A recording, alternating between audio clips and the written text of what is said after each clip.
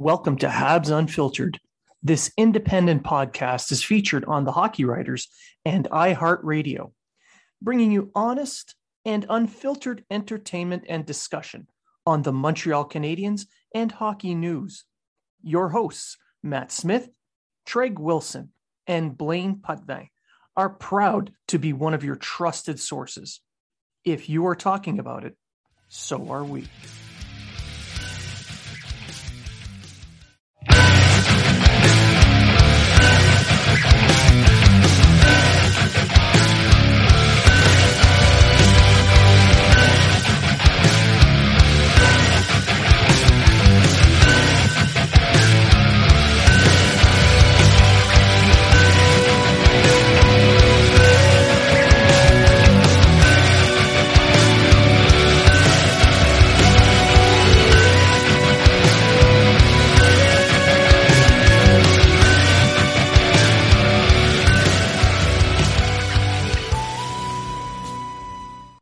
Welcome to Habs Unfiltered. This premier independent fan experience podcast is featured on the Hockey Writers and brings you honest and in-depth Montreal Canadiens discussion and entertainment. Your hosts, Matt Smith, Treg Wilson, and Blaine Putney, are proud to be one of your trusted sources for Habs and hockey news. If you are talking about it, so are we.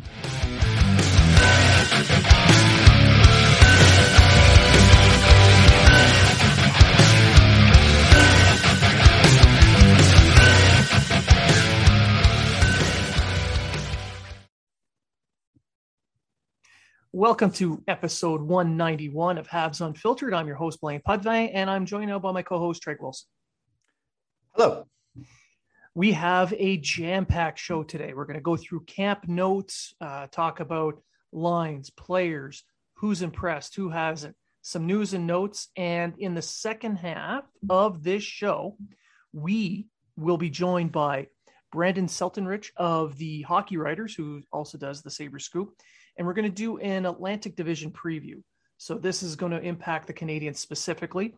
And in that preview, we'll talk about who's going to be a wild card team, who's going to be in the running, who we expect to slide. Boston. And a little bit of, well, I'm going to say it, shit-chucking at the All or Nothing thing that was on Prime TV, which, by the way, spoiler alert, they chose nothing. I actually kind of like that series, sorry, but I didn't mind it at all. Love the ending. I love the build-up, and then the ending. But no, so it's so Toronto. It was so as we all know, I'm not a Leafs hater, but I kind of like the show. I like that behind-the-scenes type thing where you're watching to see how things run behind the scenes. But I must admit, I did smile a lot in the last episode, so it was kind of because every game they showed against Montreal, they were beating the shit out of them all season long, then they lost. The only thing I'm going to bring up about that entire series, other than loved the ending, was Leaf fans are really going to miss out on Nick Foligno. Yeah, well, I mean the five games that he played with them in total, I think. Well, had he stayed, it would have been worthwhile. But hey, who needs a first round pick, right? Oh, and I through that show, and this is the last I'm going to say about it, is Jack Campbell. I really like Jack Campbell. I liked his emotion and the way he I don't like the way he handles himself. He puts too much blame on himself, but I can see Leaf fans running him out of Toronto. I'm just throwing that out there. Yeah, a bad stretch, and then especially this year would be detrimental to him. All right, so moving on from the Schadenfreude that is, it was 3-1 to the Canadiens and the camp. So the Canadiens, as we record, it's Sunday morning, October 3rd. The Habs had their back-to-backs with Ottawa. They got completely destroyed on Friday night, and then they came back with a good game on Saturday night. So they have two more preseason games, and we are going to kind of see in the next few days how the Canadiens are going to set up their camp. There's some players that are still remaining that won't hold on. but we'll get into that in a minute. But we're going to start with the news and notes. The Sami Niku concussion. It was announced on Saturday. He is out indefinitely with a concussion. And this is horrible news for a young player who wanted to have a fresh start with the new organization after he ran his course in Winnipeg. And now this, I mean, and a hit that, in all honesty, I know Niku turned his back to play the puck, but Norris made no attempt to slow down or change direction. It should have been a 2-minute boarding call with the referee right there, but hey, wasn't a cross check, so who cares, right?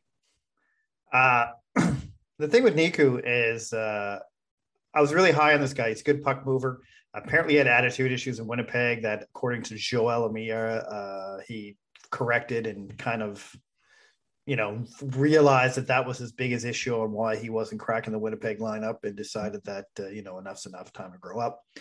24 years old. Now, we don't know the extent of the concussion. We don't know if it's what grade it is or how, so he could only be out a week. He could be out 4 weeks. I mean, as we know from the all or nothing series, Tavares concussion wasn't as bad as it looked when he first got hit.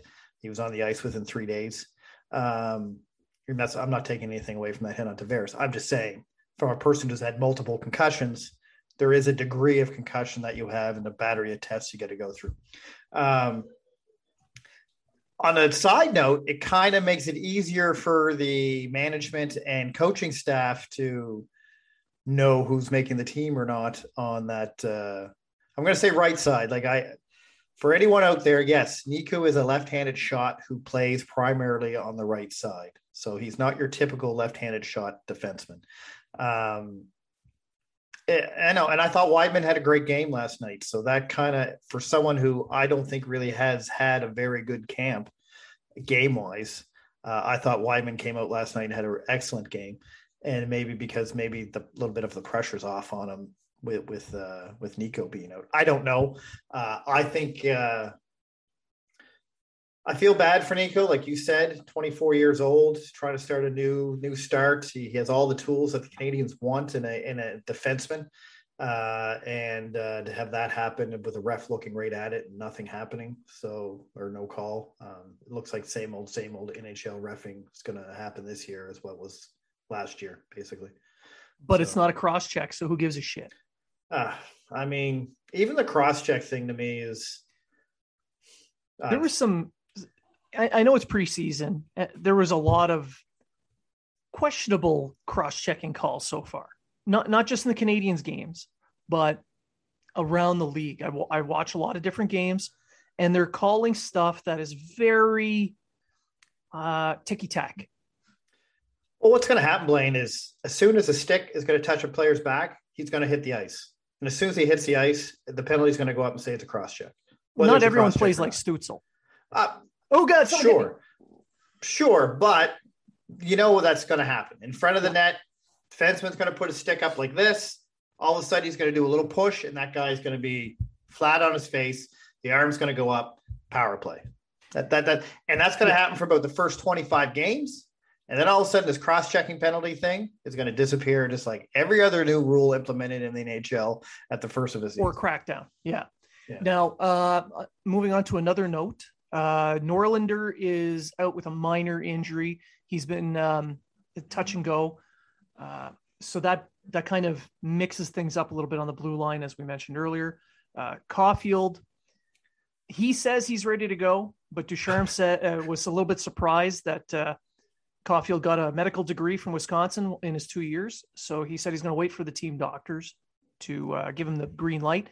But all expectation is that Caulfield will be ready to go for the next preseason game, I believe, on Tuesday against the Leafs, I think. Yeah, and that's good news. It's all minor stuff. Now, on the blue line, Niku concussion. Norlinder banged up a little bit. Guhle has been looking very good. I think Gouli's going to get another look. They're going to give him a good long look, but in the end, I think what you said earlier about Wideman, I think is correct. I think Wideman's going to be the one that ends up in that spot solely because they know what to expect from him. He's a veteran. He knows that if he plays a certain way within himself, and he won't make too many mistakes. And that's what they're looking for on that third pair. Exactly. Edmundson is someone else who's day to day that hasn't been. If people are wondering why Edmundson hasn't been seen yet, he's day to day. I'm not sure what injury he has, if it's lower or upper body, but not disclosed. Yeah, he's day to day with some sort of an injury. And I'll bring this up later. But as for Wideman, him or Nico would have been the perfect fit on that third line, which I believe is going to be Sherratt on the left side. I think Romanov is going to play with Savard on the second pairing, which I'm all for. And that was the other thing I was going to bring up. This is why Romanov has been playing with Petrie, with Edmundson out, which indicates to me that when Edmundson comes back, he's slotting back down into that role with Savard, and Sherratt's going to be your third line, or third pairing. And if Edmundson isn't available to play at the beginning of the season, I'm going to say it here. I expect Guhle to get the start with the Canadiens this season for a few games because of that, because he plays a similar style as Edmundson does already. Like I know fans are, comparing him to everyone from Nick Lidstrom to Shea Weber. He's a big mobile guy with a heavy shot who likes to play physical, which is basically what Edmundson is now. So if Edmundson is out, I expect they're going to give Guhle a few games. As long as it's under 10 games, then it's perfectly okay. And yes, I'll totally agree with that, Blaine. If Edmundson's not ready to start the season, I think that's why Guhle's still in camp. Out of all the young defensemen, Guhle has been far and above. Him and Jackeye actually have been far and above the best two young defensemen playing in this camp. I'm very impressed with Jackeye. I believe he was just invited to the rookie camp on an ATO. On an ATO, yeah, and he's earning his keep. So it'll be interesting to see that too. I don't think Jackeye makes the team. I don't think because he hasn't been out playing Guhle, which is and Norlinder. I think Norlinder goes back to Frölunda. I think the injury slowed him down. Yep. When we did see him, he has a lot of defense stuff to work on. He can't go to the HL, so I can see him going back to Frölunda. I think they're hoping to get another game out of him before he goes back, but we'll see. There's only Thursday, I think it's the last game against Ottawa. I think it's Tuesday and Thursday, yeah. So Tuesday against Toronto, Thursday against Ottawa. So, and that game should almost be a full squad of what you're going to see in the NHL. So yeah, for the most part, with the exception of maybe one or two guys that are. So I'll have to agree with you. If Edmundson's not ready to come back, with Nico and Norlinder hurt, I wouldn't be surprised to see Guhle, Romanov play with Petrie, Sherratt move up with Savard, and you have a Guhle Wideman. Unless they throw Wideman on the left side, which is Savard, but you have a Guhle Wideman third pairing. Yeah. Yeah, or Kulak. Kulak is in the mix too, so we can't leave him out as well. So. No, and I think Wideman's going to be the seventh guy. I think they'll play Kulak over Wideman, and they'll go back and forth. But yeah, for the most part, that's what I expect the blue line to look like. And I had a thought there, and I lost it. Now, people who have not impressed me in camp, if we want to go there. Oh, Jackeye, before we get to that. Jackeye. Yep. I don't be surprised to see him get a contract to the AHL after this camp. He may even get a 2-way contract. Who knows? I don't know. He's impressed me. He's impressed me actually quite a lot. I don't see him leaving the organization. I can see him getting a contract with the AHL, at least with the Lions and Trois-Rivières, at least. Well, an AHL contract, they can circumvent the ECHL salary cap, because there is one down there. You can't pay guys beyond a certain amount. So if you give him a one-way AHL deal, he gets paid that amount even if he gets sent down. Oh, there you go. So and that's why the Canadiens have been doing a lot of AHL contracts, so that they can pay guys more, knowing that they're going to go to the ECHL, like Kevin Poulin. Yeah. Well, Kevin Poulin was like everyone freaking out about Kevin Poulin. He was never given an NHL contract, so he was never in the mix to be on the Habs. So. No. Now, who is in the mix now is the waiver wire pickup, Semin Montembeault. So he's coming in from Florida. He had a great season. I wouldn't say great. He had a pretty good season with Syracuse last year. 8-4-1 record. Decent numbers. He is a backup. So it kind of points to Price not being quite 100%. So they're going to let Primo play in the AHL while this guy sits on a bench. I agree. I don't think they plan on Price being back for the first week of the season anyway. I think this week he's just going to get on the ice and start facing shots, which to me tells me that he's probably not going to get in. He's probably going to miss the first 2-3 games of the season. I'm not sure how long they have to keep I'm going to say Montebello because I hate saying names. Montembeault. Montembeault. I don't know how long. I don't know how long he has to stay on the team, but I know they can put him on. I think it's 30 days or something like that before they can. So with the waiver rule, picking him up on waivers, they can put him right back on waivers if they want. But if the rule there is they can put him back on waivers to send him down. If Florida picks him up and claims him, they can send him to the AHL without him having to go to waivers. Sure. Again. Okay. So they, it's one of those little things. Yeah. So anyway, yeah. So I think he's more so that Cayden Primo, who had an excellent game last night, by the way. He had a rough start to the training camp, but I thought he played excellent last night. Can get a full season, I believe, in Laval. I don't think they have any plans of having Primo play in Montreal. Maybe a game or two, maybe if need be, but they don't want him sitting on a bench doing nothing while Allen, if Price is out any longer than we think, they don't want him sitting on a bench doing nothing. So, which makes sense to me. The whole move makes sense. And this points to them thinking that McNiven isn't capable of being a backup at the NHL level. Correct. Because I did mention a few episodes ago that I thought McNiven would end up being the backup if Price wasn't ready, only because I felt Primo needs the starts in the AHL, not because I thought McNiven was better than Primo. But I think you're right. Even though McNiven hasn't had a terrible camp, I don't think they feel they're ready to put an unproven player who's never played in the NHL in a regular season on their bench. So yeah, exactly. I think they're more comfortable with this, and that's fine. McNiven and Primo doing their AHL platooning, and once Price does come back, they're going to put Montembeault on waivers again, and more than likely he'll be picked up by somebody somewhere. And if he isn't, well, then he sits as a backup in the AHL, and McNiven becomes the ECHL starter. Or they go with 3 goalies in the AHL. More than likely they move McNiven. They'll move McNiven down to be a starter. Probably, yeah.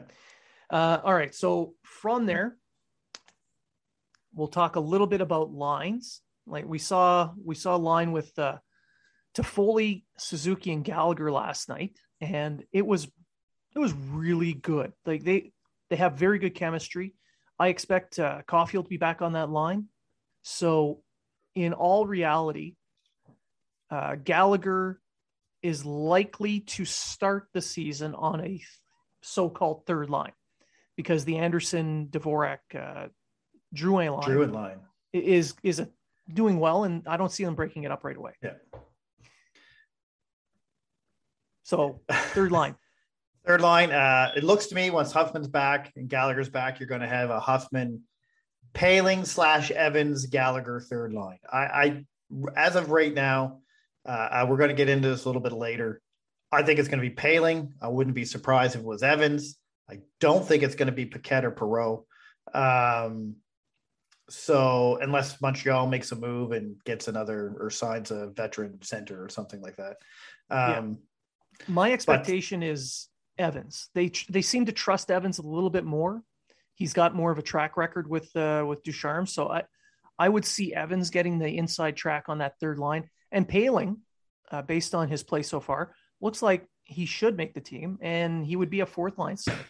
Thinking about who's on that fourth line, Armia, Lehkonen. And it's not a bad line to not bad to have those two wingers on your sides if you're a young center.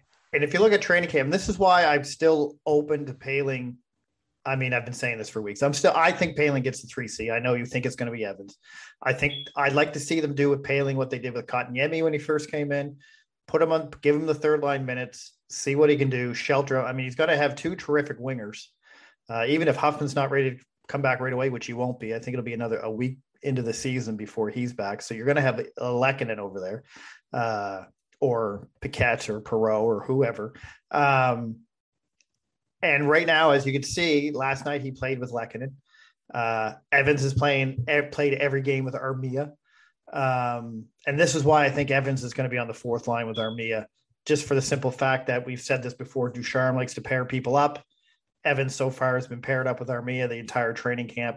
Poehling's been with kind of guys he's familiar with, the AHL guys, until last night where he went with Lehkonen. It's really a shame that Gallagher's playing so well with, not a shame, but he's playing so well with Toffoli and Suzuki, just because, when Caulfield comes back, he's slotting into that right wing, and you really got to bump your soul of the team down to a third line. And I go quotation marks if you're not watching on YouTube, because that's not how Montreal plays their lines.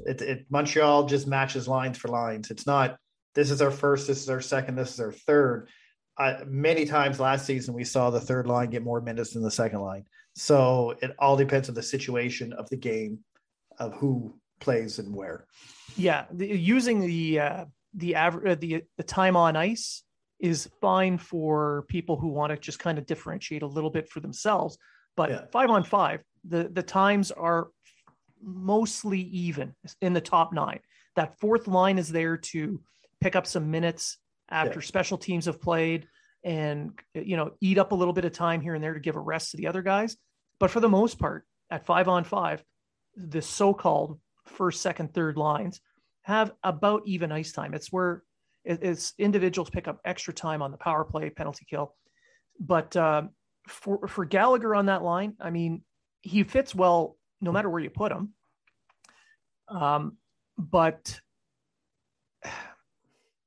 he's going to be very useful for the Canadians in that other role, because he's going to be going up against lesser competition, providing veteran leadership to whatever young center is going to be there. And he drives the transitional play as well. Well, yeah, like that's Jason Paul brought that up on the episode he had with us about how Gallagher, even though to look at him, you wouldn't think so, he's a transitional player. He drives the play. He gets the puck into the zone. And that's going to be good, because Mike Huffman, on the other hand, he's a pure shooter. He's the guy that needs to be set up. He's the guy that will find the open ice in the offensive zone. He may not get the puck in the offensive zone. He may not back check for you, but he's going to score you 30 plus goals, 60 plus points. So you need a guy that can bring the puck in, and you need a guy that can do that, especially with Huffman on that line. But now we talk about, like, there's a thing on Twitter about how a really good third line would have been Tatar, Danault, and Gallagher, but Montreal chucked that all in. You don't want to pay $20 million for a third line. No. So right now you're paying, if you say put either Poehling or Evans, doesn't matter, on that line, it's under $12 million for a third line. Not ideal for a third line, because you got 11 million in two people, but 6.5 for Gallagher, 4.5 for, but like Montreal doesn't use their third line like most people use their third line. So you got to look at it that way as well. Like Montreal just doesn't go like first line here, second line here, third line here.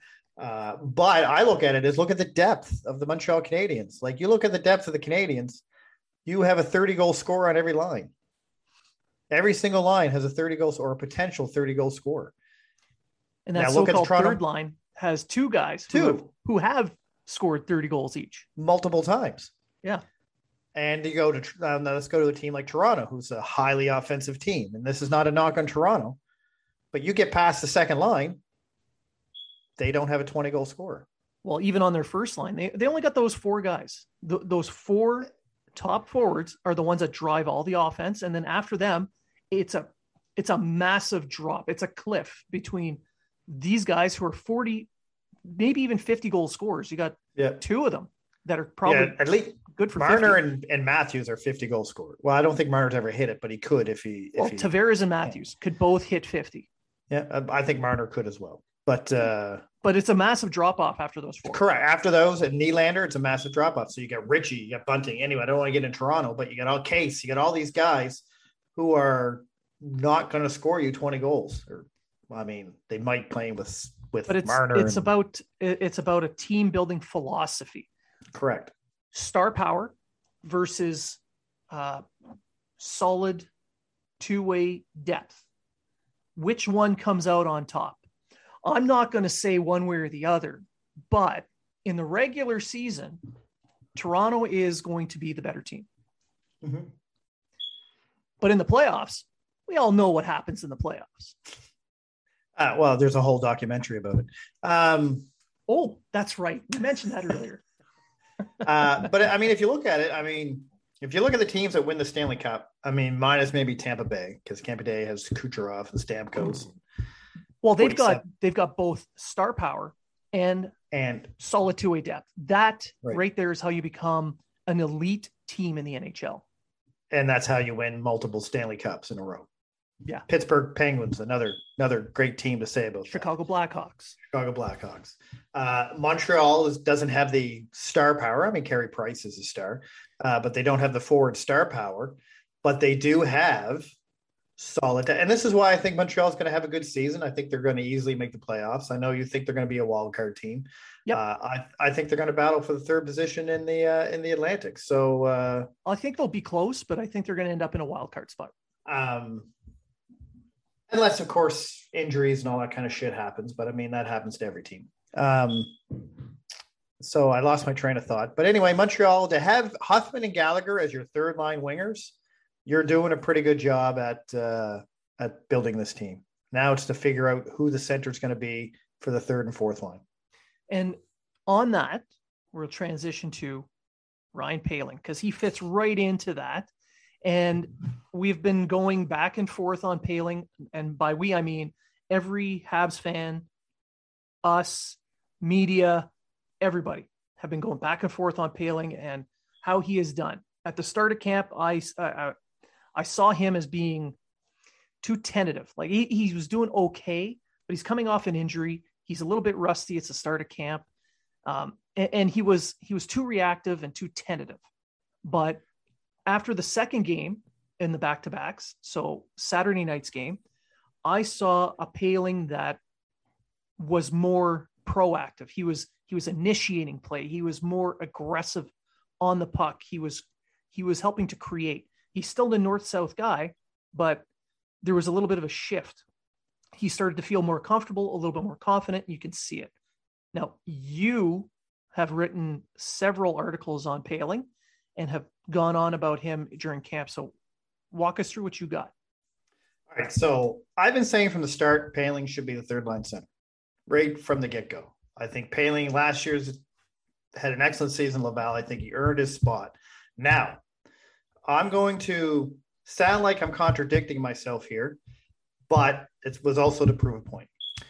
Poehling in the first two games of the preseason, not including Saturday nights, because I did not go to Natural Stat Trick and bring up his stats from he was 60% in the faceoff circle, 25 chances for, 19 chances against, no goals for, but only one goal against, which is significant considering he had no goals against in the game against Ottawa, where they had 7 goals against on the team.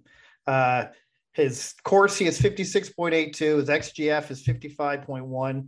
Scoring chances 4.9. Scoring chances against 10. And his high definition chances percentage is 62.5.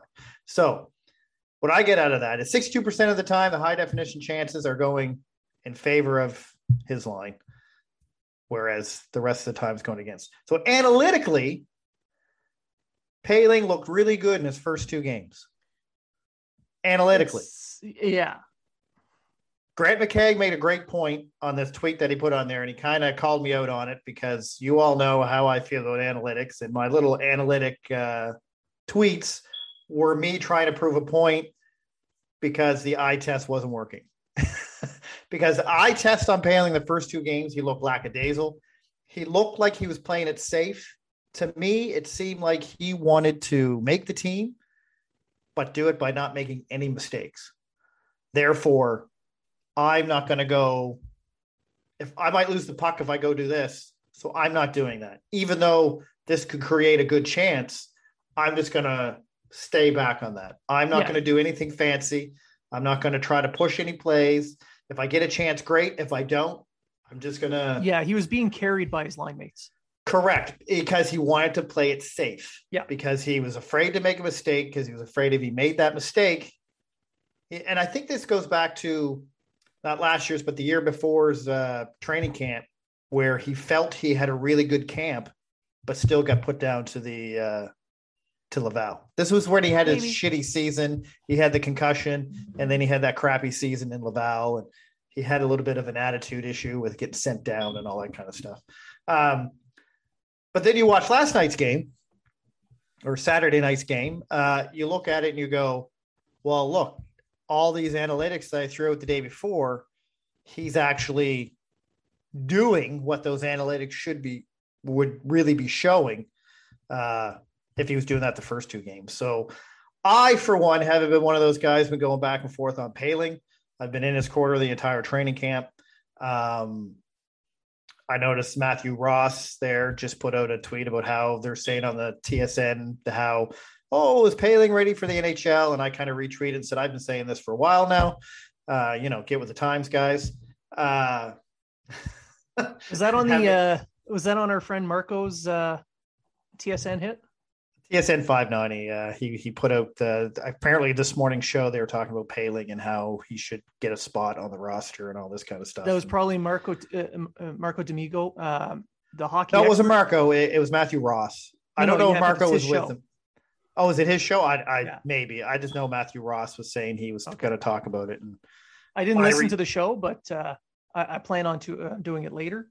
I retweeted saying. Get with the show, guys. So, anyway. Catch up.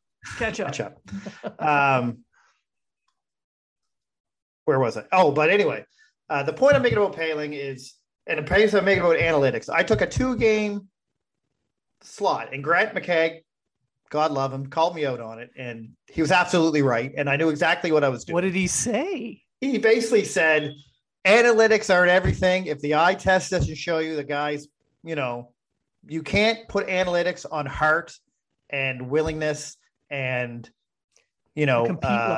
compete level. And he's absolutely right. However, I wanted to prove a point that Poehling is a good hockey player. And the analytic numbers showed me, when I went and looked them up on Natural Stat Trick, it showed me, hey, look at these analytical numbers. They're great. And I tried to do this in the playoff with Gustafsson. Gustafsson had tremendous analytic numbers in the playoffs, but he's a shit defenseman. So the point I'm making is, for all you analytical nerds out there, Jason Paul, you're excluded because I don't think you're a nerd, but don't just look at the analytics. You cannot base everything on just analytics. You can't. Well, no, it's a team sport. It's a team sport. I literally changed Brian Wild's mind about Poehling by throwing the analytics out there because, math is math. Math's not wrong, right? But what has to be kept in mind, the analytics are fine. It's good to use analytics. But you have to match it up with an eye test because hockey is a team sport. And you have to use the basic stats as well. You can have all analytics in the world, but if you're not putting points on the board, what are you doing? Well, he could have. So for Poehling in those 2 games that you're quoting for his analytics, he could easily have won the faceoff, stood still at the faceoff dot for the entire shift, and still gotten those same numbers. Exactly. But if you're watching and you're like, well, he's just standing still. Why are his numbers so good? Well, but then I could go and say, look at the analytical numbers. Look, I got the numbers right here. Exactly. It's an amazing game. Analytics are good, but they are a tool. They have to be matched up with other tools. You can't just build a house with only a hammer. You need other tools. Yeah, you need a saw. You need saws. You need nails, manpower. You need other people to help. But and the point I'm making, and yes, I will admit I used analytics to prove my point. Because you're a douche. I used them. But it also proved 2 points for me. That analytics aren't everything. And all you analytic guys out there who go on about Victor Mete and all these guys, and Anderson sucks because analytics sucks. It's not all about analytics. Sorry, it's not. It also proved that Grant McCagg is part of the team because he chirped you. Thanks, Grant. Well, I don't know if Grant chirped because I don't think Grant likes me very much. I don't know if Grant chirped. So he's like everybody else.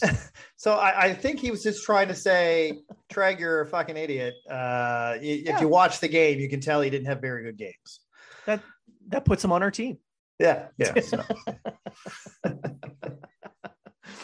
All right. So before we switch over to the next segment, any last thoughts so far on camp? I just want to bring up there was guys sent down last night: Maddock, Dauphin, McNevin, Day, Bodan, Bison, and Schueneman.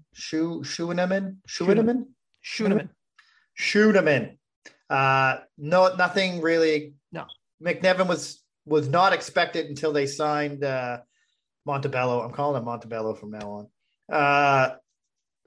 So anyway, there's no big surprises there. No, they're all AHL deals except for McNevin, who's on a two-way. Yeah. So I think Day's on a Day's on a two-way as well. Jean-Sebastien Day. Yeah.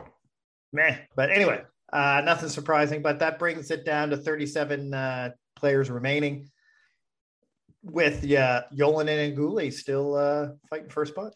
Yeah, I think Ducharme said he wants it down to about 25, 26 before the last game. So there's going to be a lot more cuts, I think, today and tomorrow. Yolonen, however, before the camp started, Ramage went on about how they're expecting to see him play some NHL games this year. And what we saw yesterday in that preseason game kind of solidifies it. So I'm really happy that he got himself vaccinated. He's going to be part of the team.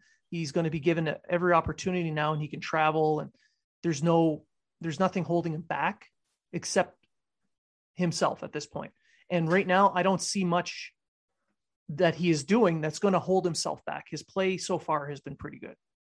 It's just going to be very interesting to see who are the final cuts are going to be. Because I mean, you still got Perreault, Paquette, and neither one of them have really been impressive, really. But then again, with veterans at a camp, they're more there to get their timing back and to ease into the role that they're expected to play within a team. But if you got this young guy, you're playing, yeah. Look out! I don't think Yolonen makes the team right out of the gate anyway. Like I'm just saying. I very much expect Yolonen to go back down to Laval, start the season there, and he'll be a call up. Or if a trade happens, he can be called up at that point. You know, like an injury. He's also trade. Waiver exempt. So him and Paling, I think the only way. Although I wrote an article saying he wasn't, he is waiver exempt. Everyone, just throwing it out there. He is. And for me, well, I just want the Canadians to avoid a lame duck GM season with Bergevin in his last year of a deal. Sign him or fire him. Don't let him stay the full year without a deal. Like you need to find someone that is going to be here for the next little while because you've got important jobs to do. You've got to get Suzuki extended. There's contracts that are be coming up. What's going to be the direction for this team? At this point, it's at a crossroads. I don't think they're a Stanley Cup contender, even though they made the Cup final last year. That's a great run. But with the changes that have happened, this is more of a team that's going to be competitive, but needs a little bit more. So what direction are we going to take? That's the kind of thing I'm looking at. And I wrote about that on the Hockey Writers, about the lame duck GM situation. So that's something I want them to avoid. And with that, I think we're done this segment. Woohoo! We're going to take a break. And when we come back out of the break, we're going to be joined by Brandon Seltenrich of the Hockey Writers, also does the Sabres Scoop. We're going to be previewing the Atlantic Division. So stick around. We'll be right back. Habs Unfiltered has special sponsors. Go to seatgiant.ca to save 35% on all your fees when purchasing tickets to NHL, CFL, Major League Baseball, concerts, whatever event Seat Giant sells. Use the code unfiltered20, save 35% on your fees. Go to builtbar.ca and save 10% using the code unfiltered20 on your purchases online. Go to East Coast Lifestyle and use the code unfiltered20 to save 20% off your purchase of any clothing at East Coast Lifestyle. Also, Lift Life. Go to liftlife.ca and use the code HABS10 to save 10%. And for a special promo until Christmas, Habs Unfiltered will be selling t-shirts in conjunction with 514 shirts. If you purchase one of our shirts, the entire profit for the sale goes to Vets Canada. Vets Canada does work to end veterans' homelessness across Canada. So let's help a great cause and wear a great shirt.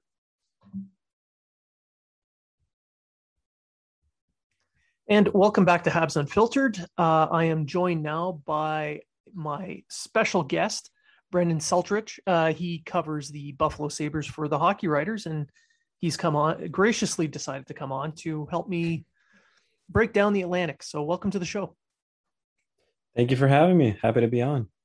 Well, I figure it's turnabout's fair game. You've had me on your podcast, The Sabres Scoop, a couple times, so it's only fair. Yeah. I mean, you've done a great job, so I hope I can return the favor here. And I mean, it won't be too fun to talk about the Sabres, but the other teams, I'm sure, will be a good time. Well, it's a good thing it's about the Atlantic and not just Buffalo. Mm-hmm. Yeah. Yeah. So we're going to break down the Atlantic Division. We're going to talk a little bit about how we believe things will shake up. But before we begin, why don't you let my listeners know where they can find you and your work? Sure. Yeah. If you want to follow me on Twitter, that's where I do most of my talking, and I share all my pieces that I write for the Hockey Writers on there. I'm at bsalts15 on Twitter. And then if you go to the Hockey Writers, to the Buffalo Sabres section, you'll see me there, Brandon Seltenrich, and you'll find my Twitter handle there as well. I'm sure you guys are going to be very traffic heavy for the season with people going to your site just to learn a little bit about the players that they're going to want to poach from the Sabres. Yeah. Yeah. The same thing happened ahead of the draft and the expansion draft. And so there's a lot, but as we go into the season here and the Jack Eichel situation is still not settled or taken care of, I'm sure that we're going to be writing a lot, and I'm sure people are going to keep an eye on it. Oh, absolutely. And as this is an Atlantic Division preview, I think we can safely say that Detroit and Buffalo are probably not in the playoff picture. However, there's some interesting points to Buffalo that people can take a look at. So what's one major aspect that you feel, other than Eichel, of course, that the Sabres are going to be players in for the rest of this division? Yeah, well, I think there's a couple of interesting storylines to watch with the Sabres, and a lot of it has to do with the fact that they just have a pretty much a new look roster after they shipped out players starting at the trade deadline last year and then continuing into, through the off season. So they have a lot of young guys with a lot to prove. I'm thinking primarily Casey Middlestat, Dylan Cousins, Rasmus Dahlin, who just signed a new contract. They have Ukko-Pekka Luukkonen, who head coach Don Granato said is going to start the season on the roster, which is really interesting. So there's a lot of young players, and if these players play really well in the higher roles that they're going to be given, I mean, Middlestat could be playing first line center, or Cousins. I think they could play spoiler to a lot of teams down the stretch, even if they're at the bottom of the division and not in the playoff picture. So I think they're going to be a team to keep an eye on, even if they're not good. Do you feel they're going to be competitive at all? Like in the games? I I'm sort of an optimist when it comes to the Sabres, and I like to be a glass half full type of guy and type of rider, honestly. And I'm a realist as well. I know that they're likely going to finish last in the league. Or at least bottom three, but definitely last in the league, in my opinion. I know they're not a good team this year, but I think there's a lot of positives and a lot of things you can look at and be excited about. The young players being one of them. And I do think they are going to give it some teams a run for their money. They did that down the stretch last season in the last maybe 20 games whenever Don Granato took over, and they had a below 500 record, but they were flattering with 500, which to me is competitive. And I think that they can do the same, even though this Atlantic division, in my opinion, is the most difficult division to be in this season. Do you think Ottawa is going to be competitive enough to push for any kind of playoff spot, including a wild card? I think it comes down to the goaltending. I really do, because I like a lot of the Senators' young forwards. I like what they're building out on defense. But when it comes to the goaltending, it's just always been a question mark. And with Matt Murray, I'm just not really sure. But I think that's the catalyst there for me. If he can stabilize his game and the players can play a tight system in front of him, and the young players can continue to put up some good numbers and develop and build that chemistry, I think they could push. Ultimately, I think they're going to miss out, just like Detroit and Buffalo. But I think they could push and be competitive, definitely more competitive than the Sabres for a longer period of time, in my opinion. All right. And now we're going to move on to the so-called Big Five, in air quotes. In the Atlantic, there's 5 teams that most people agree are going to be fighting for playoff spots: Tampa Bay, Florida, Buffalo, Toronto, and Montreal. Now, who do you figure out of those 5 are going to be the top, say the top team or the top 2 teams? Yeah, I definitely agree with the top 5. All 5 of those teams made the playoffs last year. 2 of them met in the Stanley Cup final, which is crazy now that they're in the same division. I mean, how often does that happen? I mean, it was just a crazy year. But now that they're back in the same division, they're really going to have to prove that they are better than the other teams. And in my opinion, the top 2 teams are the 2 Florida teams. I think Tampa Bay and I think the Florida Panthers are the top 2, and they're almost interchangeable in my mind. But I would almost give the Panthers a slight edge, just because I believe that their top 9 forward group is virtually unmatched. And they have some guy like Sam Reinhart coming in. I think he's going to make a huge difference to that offense, and they're just going to be more dynamic than they were even last year. Getting Aaron Ekblad back is going to be a huge boon. And I think the Lightning losing a few pieces from their cup team is going to affect them more than people might think. The only thing that I could see stopping the Panthers from winning this division is their goaltending, which that's a catalyst for every team. When you lose Chris Driedger, people might not bat an eye at that, but when your tandem is Bobrovsky and Spencer Knight, I'm just a little uncertain about what they have in goal, but I do still think that the Panthers are my favorite personally. I have a hard time putting the Panthers in that top 2 just because of their goaltending and their defense. Their top 9, I agree, are very, very good. It's hard to bet against, their center depth. But beyond Ekblad, there is just not a ton there on the blue line. And Ekblad's coming back from a massive injury, so it might take a little bit of time for him. Mm-hmm. And their goaltending, oh my God. Bobrovsky has definitely hurt that team more than he has helped. And Spencer Knight's a pure rookie. I mean, the kid's got talent, but it's hard to rely on a rookie goaltender, especially he's going to probably end up taking over the heavy load from Bobrovsky. Mm-hmm. So I have a hard time putting them in that top 2. I think they're ripe for a slide, especially with this harder division. Like, they had an easier goal last year in the division they were in. So they got a lot better competition in this division. So without them producing at every level, I have a hard time putting them in that top 2. Even I think they'll be fighting hard for that 3rd spot. Yeah. I mean, I definitely think, like I said, some of those teams could be interchangeable, but I just think that, like you said, if the Panthers can get firing on all cylinders when it comes to goaltending and defense, that they could definitely put themselves over the top. I just love that offense so much. And in this division, I think offense is going to count for a lot, especially when you have a team like, the Lightning, the Leafs, who I have a hard time. I think the Maple Leafs are going to finish around third. I would be surprised if they slid to a wild card spot, but their goaltending too is a question for me, and I don't like their losses that they had in the offseason. So yeah, Toronto, they went their goaltending is a massive question mark as well. I mean, Campbell did well in a short stretch, but he's never been a starter. Mrazek, he's never really started more than 40 games in a season. Mm-hmm. So it's going to be hard to see that goaltending tandem really pulling it out. They're going to have to be adequate enough, and that's where their scoring is going to have to come in. They're going to need all their guys healthy all year long. And they went with grit as opposed to some added speed. So, you got guys like Ritchie going into their top six, and Ritchie is definitely not a top six, and he sure as heck has a hard time keeping up with the kind of speed that guys like Tavares, Marner, Matthews, Nylander can put in. So they're going to be in tough. Their defense isn't that bad, in my opinion. So yeah, I can see them being third. They might be able to pull off second, but they're a regular season team. Mm-hmm. Yeah, I was going to add to Toronto whenever we got there.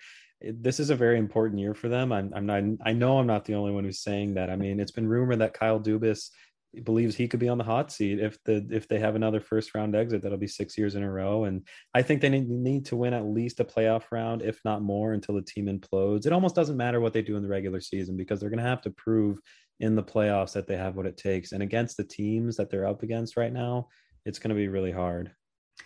Yeah, the last time the Leafs won a playoff series, if a child was born that day, they'd be able to vote today. It's been that long. Yeah. So this core has been together about 6 years, and they have not produced when it counted. I mean, It's great that Matthews got the Rocket last year, and it's awesome that they finished first in the division last year, but those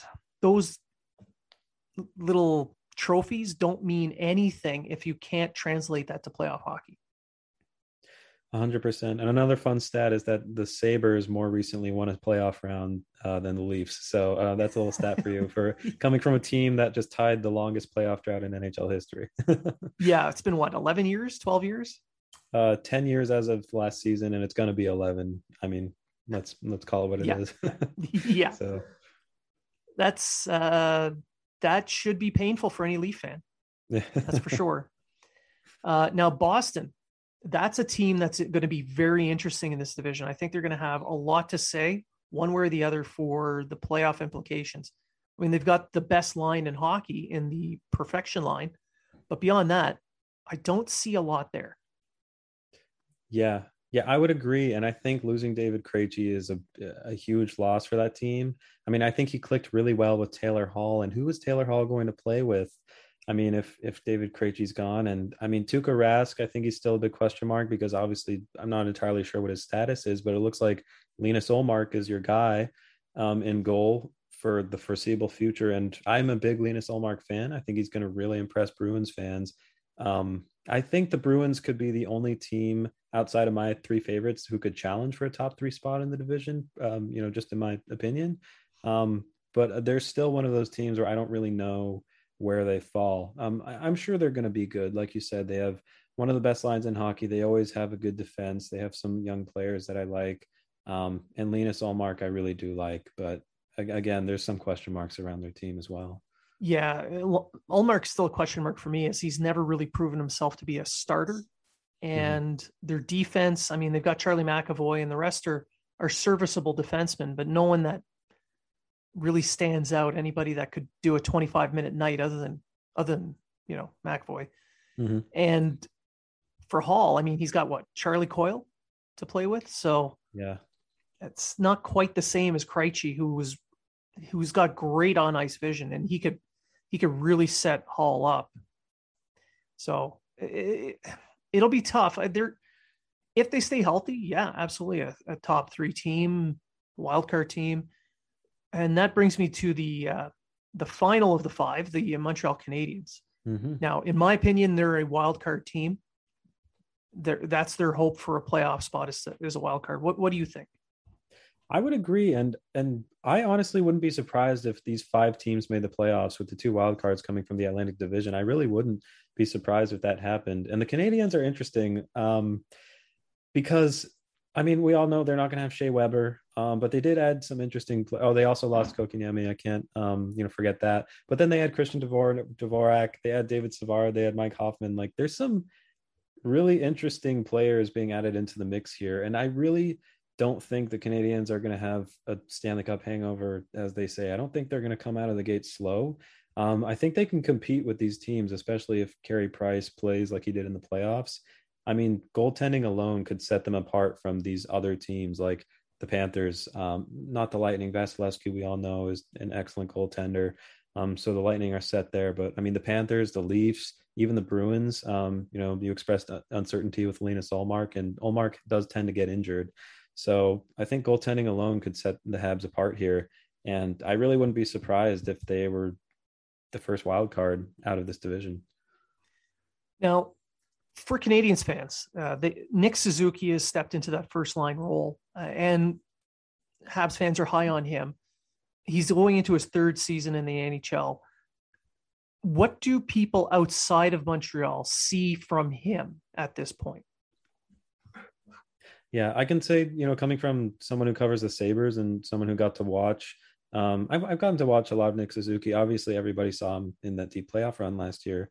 But I think, personally speaking, I could say that he's a very fast, very talented young player. I mean, it's this new breed of young player who relies on his skill and his speed and his just handling of the puck, his ability to set up plays and shoot. I mean, I know those are a lot of platitudes and pretty commonly used terms, but honestly, he's just an exciting player to watch.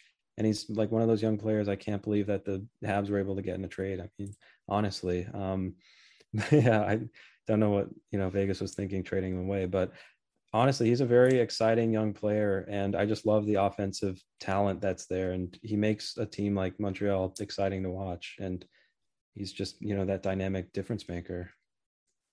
Now, what's a hot take for the division that you'd put out there? Let's see. A hot take. A hot take for me would be that I think the Red Wings are going to be more competitive than people think. I really do. I think adding Alex Nedeljkovic into your goal really makes more of a difference than people might think. And I also believe that their young core is probably developing quicker than a lot of people might see based on their record the past 2 seasons. So I think Detroit, in my opinion, is going to finish above Buffalo, above Ottawa, and they could even challenge for a final wild card spot if, the 5 teams in this division end up being the 5 teams to make it. So I'm not entirely sure if they're going to make it, but my hot take would be that they're in it pretty much until the end. I think they're coming along really nicely. Okay. And any final thoughts? Let's see. Well, nothing other really than this is probably going to be my division of choice as far as if there's a game on any given night. I'm probably going to turn on teams from this division because, like I said, I believe it's the most, it's the most talented, most difficult division to be in this season. I'm obviously going to be watching all the Sabres games. So, Sorry.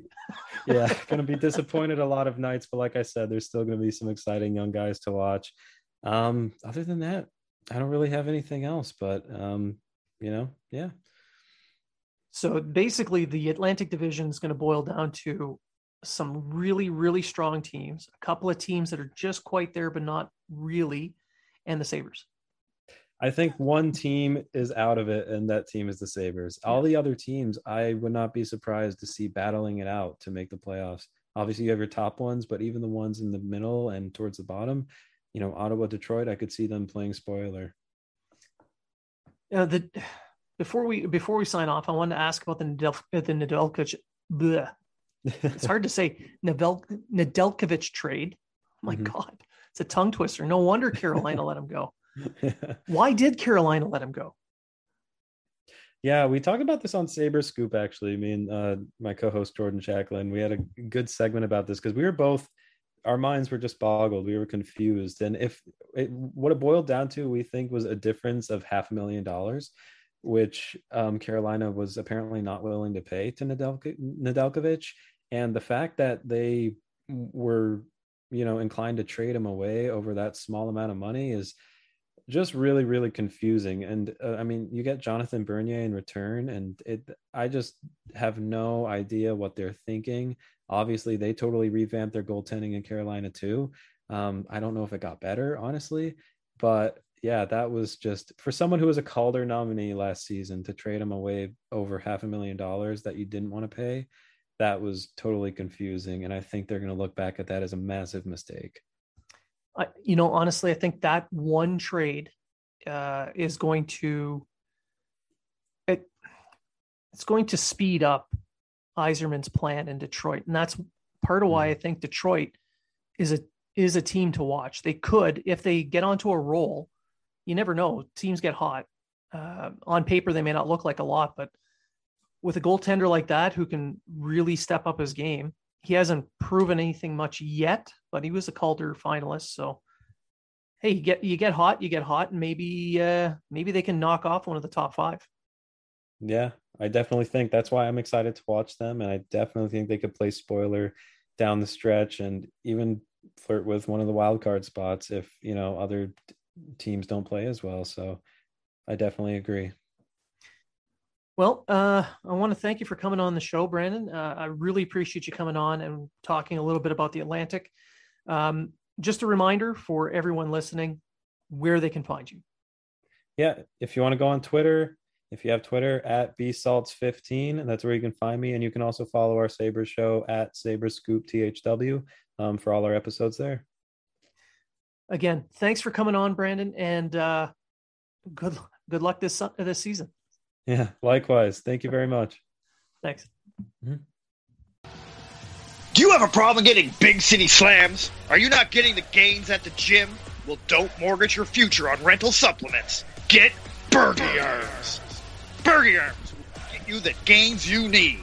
Bergie Arms gets rid of all the bad attitude and builds better character so you can get the gains you need. Get Bergie Arms. Bergie Arms. Bergie Arms today. Not a real product, may make you trade your favorite player for a mountain man. Do not use if you're healthy. If you want loyalty, buy a dog.